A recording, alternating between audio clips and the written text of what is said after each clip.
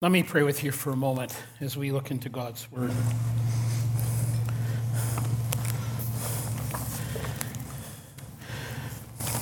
Father, in a variety of ways, we've been seeking to worship you.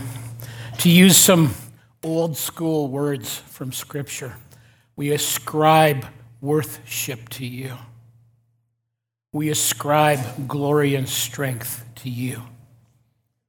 And we exalt you, and we've been exalting you. We pray that you have been pleased as you've examined our hearts, and then through various expressions, whether it's singing or raising our hands or giving or being attentive as God's word was read, we have sought to ascribe worship to you.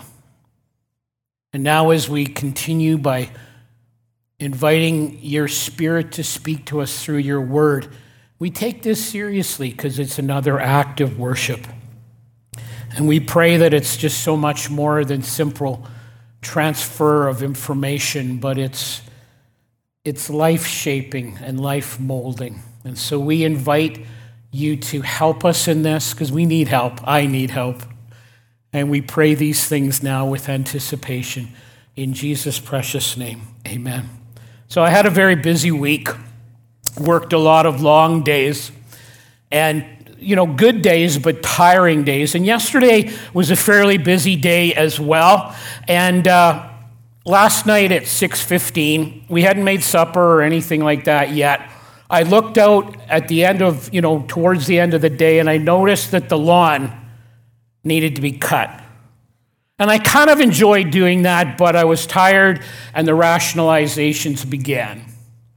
I can wait and do it on Monday, but at the end, before I did anything else, I cut the lawn. And I did it for two reasons. The first one was I knew that when I would be done cutting the lawn, because I've done it enough times and experienced enough life, I knew when I was done, I would be encouraged. And that it would literally give me an emotional and physical jump or whatever, because it comes from just in life when we do a simple job that needs to be done. There's something uplifting about that. And second reason I did it is because I knew this morning I was going to be preaching from Proverbs on being lazy.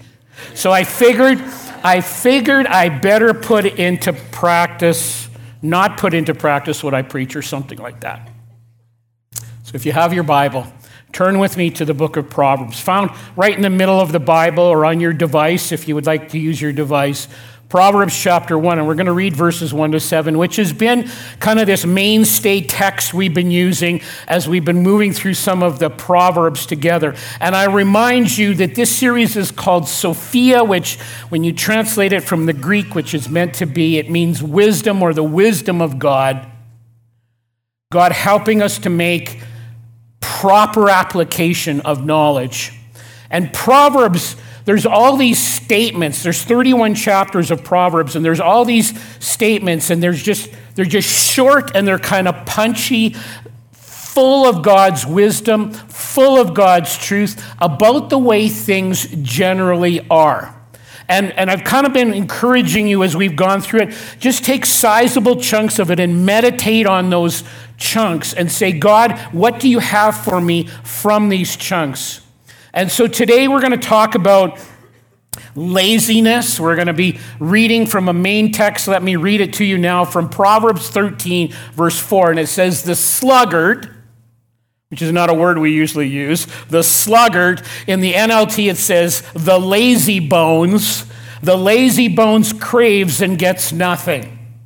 But the desires of the diligent are fully satisfied. So I struggled with what to call this message.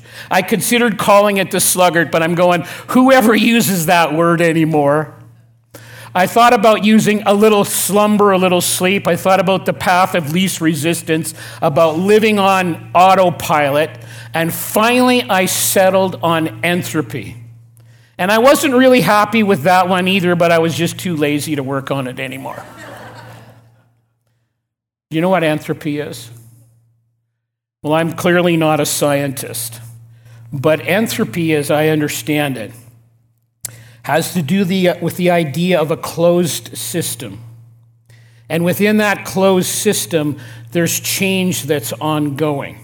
And the classic example of that is the universe. And the amount of energy available within that closed system diminishes over time and declines into disorder over time. And so we know that the universe is slowly but surely winding down. Everything has a tendency to deteriorate. And this is entropy.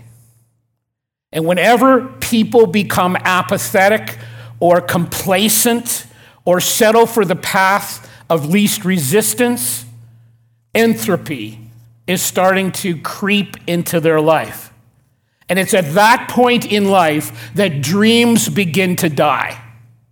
It's at that point in life a really terrible thing begins to happen, and that's that mediocrity becomes acceptable in your life. And we end up just tolerating things as they gradually decline. And Solomon, the writer of the Proverbs, has a lot to say about this. And he says, you really need to be on the lookout for those early signs of entropy so you can intervene. You need to be watching for the gathering clouds of laziness in your life. And so he says, for example, in Proverbs 27, 23, and 24, he says, be sure to know the condition. Just listen to how practical these Proverbs are. They're very practical. They're there's wonderful word pictures in them. He says, be sure you know the condition of your flocks. Give careful attention to your herds. For riches do not endure forever, and a crown is not secure for all generations. I learned about this in my first church. I was a city boy. But in my first church, half of them worked at this big power plant or coal mine. They were engineers and mechanics. And the other half were farmers. And when I would hang out with the farmers, they had farms and they had cattle in the area in Saskatchewan where I served. I watched them and I'd spend time with them. And every day they would go out and check their crops. And they would go out and check the condition of their herds. And they got to know them so well that whenever the slightest signs of problems or things beginning to diminish happened, they could notice it right away because they were so familiar and they could intervene and step in. And I would ride with them in the back of in the pickups, or they would ride with them on the combine as they were doing a round or whatever, learning from them and watching them, watch their crops, watch their herds, so they could make sure that entropy wasn't setting in. You know, entropy can strike a church and the people within the church. Typically, if you know anything about how churches go, when a church launches, it's because God has put something into the hearts of a group of people to do. And they're very passionate, especially initially, about people outside of the family of God. And they know that Jesus wants to transform those individuals' lives. They see the hurting people all around them. They recognize from God that they need to be reached, to be prayed for, to be brought into the community of Christ, to help them grow in Christ. And God implants this vision and he empowers them. But over time, the temptation creeps in to become satisfied. And to go from living as the scriptures would picture it as sacrificing servants to viewing the church as a place where it's okay to be a consumer.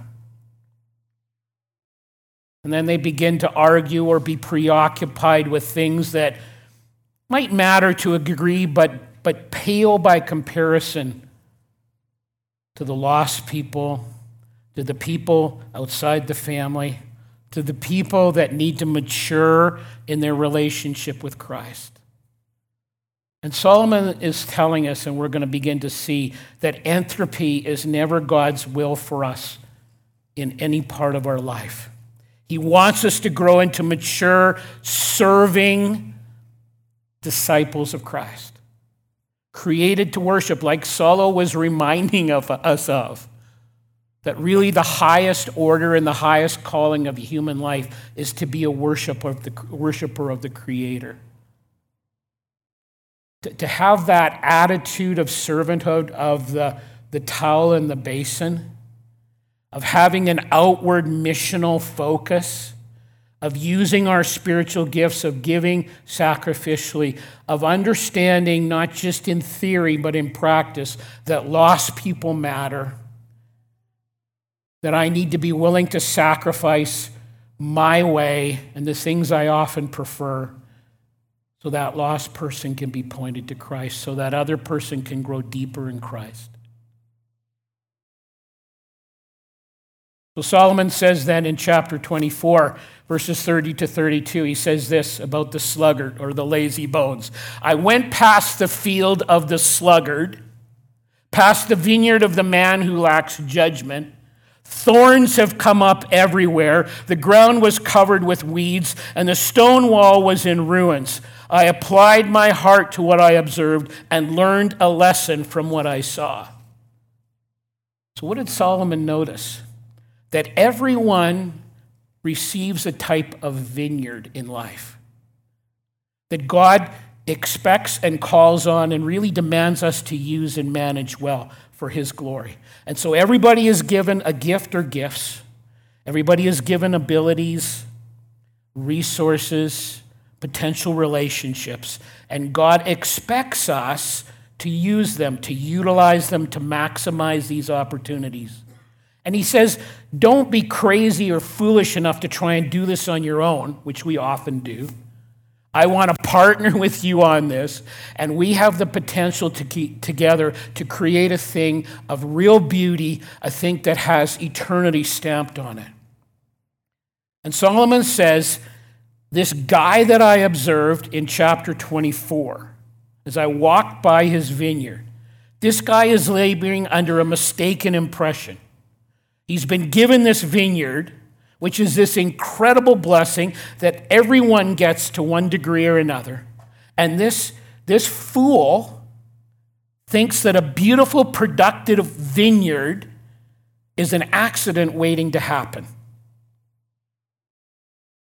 And because of this attitude, there's weeds everywhere in his vineyard. There's thorns. The walls are broken down. And he is literally throwing away the opportunity of a lifetime. And really what Solomon's saying, and I'm going to say it, let's just call it for what it is. It's the sin of laziness. It's not an oops, it's a sin of laziness. And so really Solomon's saying, hey buddy, hey Scott, what opportunities has God entrusted you with? Because when we neglect them, we're throwing away, we're minimizing, we're improperly using God's gift to us. There's a guy in my life, I'll call him Bill, not his name. And Bill's a pretty good guy. However, Bill, in all the time I've known him, is always discontent. Discontent with his job. I could have been so much more. And when he talks about it incessantly, once in a while I'll just kind of gently say to him, you could do something about that. But there's always a reason and always an excuse why Bill can't do it. That's too risky. That's too political. And he's had all these big dreams of what he ought to be, but he was too lazy or too scared to take the step. And over time, I've said to him once or twice, well, maybe you need to talk to someone about this. Maybe, here's a good Christian counselor you could talk to. Oh, that'll cost too much. The subtext is I don't want to bother investing because they're going to say things I'm uncomfortable with and don't really want to do. That'll take too much time. They wouldn't understand my situation. And here's the kicker. Eventually, and I see this sadly in a number of people, eventually Bill blames God for the condition of his personal vineyard. God hasn't treated me very fairly. What does Solomon say about that? Here's what Solomon says in chapter 12, verse 11. He who works his land, in other words, this vineyard that we've all been given to one degree or another, he who works his land will have abundant food. But he who chases fantasies lacks judgment. See, Solomon says it real blunt.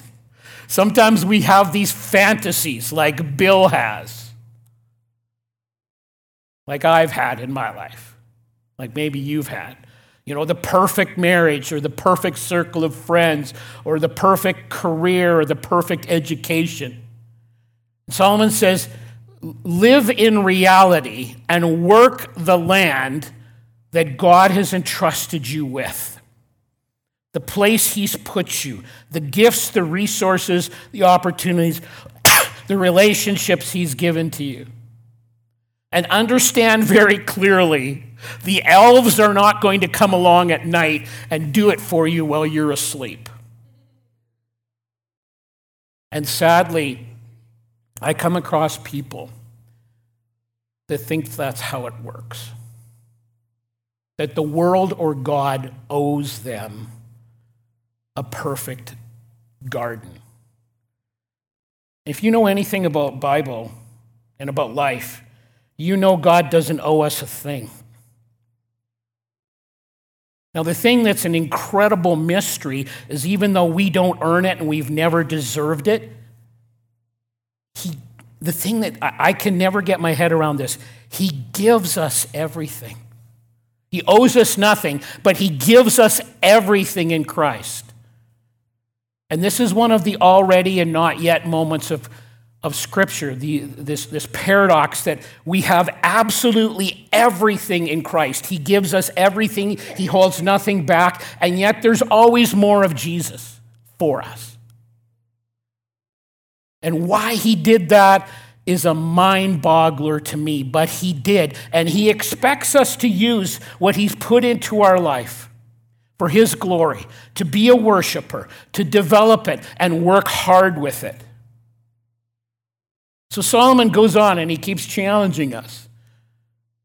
And he says in chapter 6, verses 9 to 11, how long will you lie there, you sluggard? How long are you going to just chill, you lazy bones? When will you get up from your sleep? A little sleep, a little slumber, a little folding of the hands to rest, and poverty will come on you like a bandit, and scarcity like an armed man. Now, he's not saying it's wrong to have a nap or to get a healthy amount of rest. He's not talking about this. He's talking about people that are just kind of like professional lazy bones. And the idea that keeps surfacing as you're reading through the Psalms, if you study this theme throughout these 31 chapters, is that the sluggard, the lazy bones, has an elaborate system to justify their inactivity. A little sleep, a little slumber, word pictures of passive inactivity. And the sluggard, the guy or woman that has this really down pat, they have bumper stickers made up, they get the t-shirts made up, I'll have to get to that. And this is how they live their life.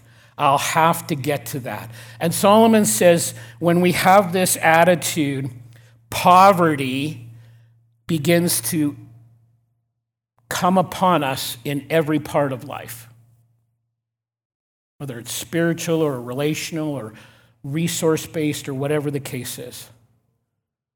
And Solomon, he's watching people and he says, wow, these lazy bones, these sluggards, they become extremely creative with excuses that they're trying to use to rationalize their inactivity. So he says here, let me give you a few examples. Again, you just see how the Proverbs, they have these word pictures. So listen to the word pictures. Chapter 26, verses 13 to 16. The sluggard, the lazy bones, says, there's a lion in the road, a fierce lion roaming the streets. It's too dangerous.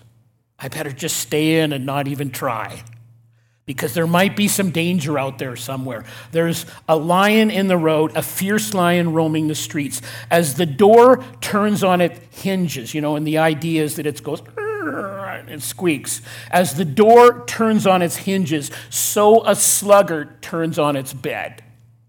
This person is sleeping so much, when they roll over, their body creaks like a squeaky old door.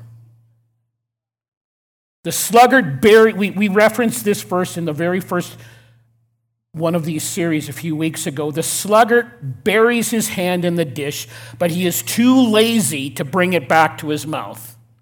That's lazy. You put your hand down into the Doritos and just let it sit there. You don't even have the energy to bring it back to your mouth as you're sitting on the couch. The sluggard is wiser in his own eyes than 7 men who answer discreetly. And the sluggard, the one thing they really work hard at is being deeply committed to not doing it. Now, let me just say, as we're coming out of what we've been coming out of in the last, however long it's been, 30 months or something like that, it's possible you're a little depressed. Possible you're a little unmotivated or just downcast. There's just reams of people like that right now. This can be one of the reasons for that. Not the only reason for these things, but it definitely can be one of the reasons for that. The old expression, the less we do, the less we feel like doing. Now, I know what some of you are thinking. Well, I'm this, I'm that, but I'm not a lazy bones. I'm not a sluggard. And that's probably true about you. But sometimes we can really have what I might call selective entropy. We can be quite motivated, even borderline workaholics in some areas of life that we think are important or whatever, but in some other selective areas that actually are pretty important, we just don't want to admit that. We just let them go to pot. And so Solomon says to the sluggard, whether it's kind of a way of life or if it's much more selective, here's what you need to do. He says, there's something you can do about this. And it's pretty simple. Watch the ants. That's what he says. Watch the ants. And so I did that. I knew I was going to be talking about this, and so I took some time to just sit there and watch ants. You ever done that? They are going concerns, those little guys. Simple little creatures, going concerns. And here's what Solomon says. He says in chapter 6, 6-8, he says, go to the ant, you sluggard. Sit down and watch them. See how they function, scurrying around. Go to the ant, you sluggard. Consider its ways and be wise. It has no commander, no overseer or ruler, yet it stores its provisions in summer and gathers its food at the harvest. So Solomon is watching the ants, and I did this as well. And the thing you begin to notice, they don't seem to need any external motivation. There's no guy standing there with the white hat on, poking and prodding them and say, get to work, Mr. Ant. They seem to have this internal motivation that I would argue has been put in them by God. And the ant knows that if I'm waiting for someone else to get my life in shape, if I expect my boss, my spouse, my friend, my teacher to make me do the right thing, I'm in big trouble. Yeah, they'll encourage me, and I think that's the role of a spouse or a boss or a teacher or a friend. They'll support us, but at the end of the day, they can't do it for us. And the ant seems to get this, and I'm going to suggest, because that's exactly how God created them. They understand in their own simple little way the vineyard they've been given, the life they've been given, the gifts, the opportunities, the resources they've been given. And the scripture, it says this in multiple places. We are accountable for all of those things to God. And in some ways to other people, but also responsible for our own life. And God says, I'm giving you this vineyard, Scott, I'm entrusting you with it. And one day you will answer to me for how you've used it or not used it. But we also kind of answer to ourselves as well. And it also says in Scripture, when someone has it rough, and people often have it rough.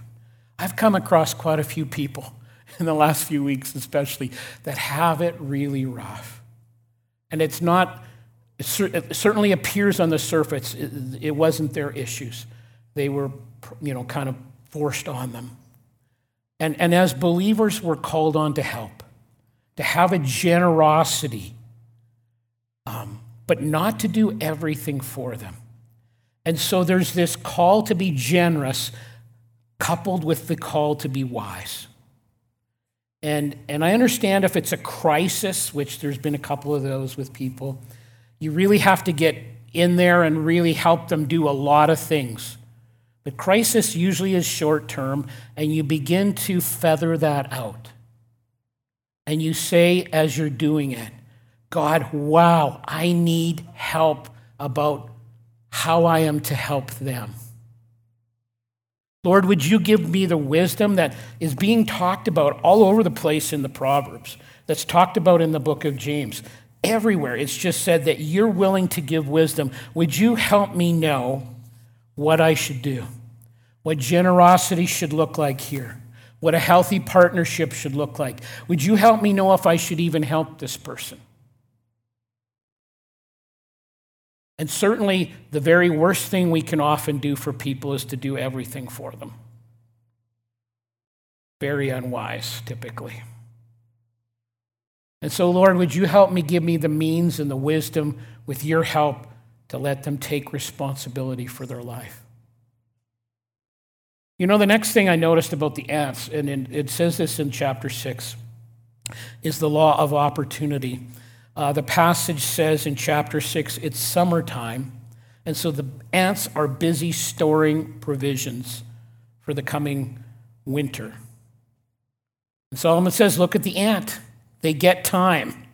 They understand that if it's pouring rain or there's winter there or if there's predators about, they need to get busy doing something else or work in a different area. But when the opportunity presents itself, get to work. So, Lord, I know this is the right thing to do, but is this the right time to do it? This stuff sounds so simple, but we often violate this stuff. And we forget to say, God, yeah, I get that you want me to do this, but when exactly do you want me to do it? And we forget that we can't overcome entropy in our own strength, that we will just diminish if we're trying to do it all on our own. And so God says, ask me and I'll help. He says, remember we talked about this a couple of weeks ago when we talked about the fear of the Lord. In other words, a sense of reverence, a sense of awe, a sense of deep-seated respect. When I have those things first in this relationship with God, then he begins to lead me. The fear of the Lord is the beginning of knowledge. This is where it all starts. But fools despise wisdom and discipline.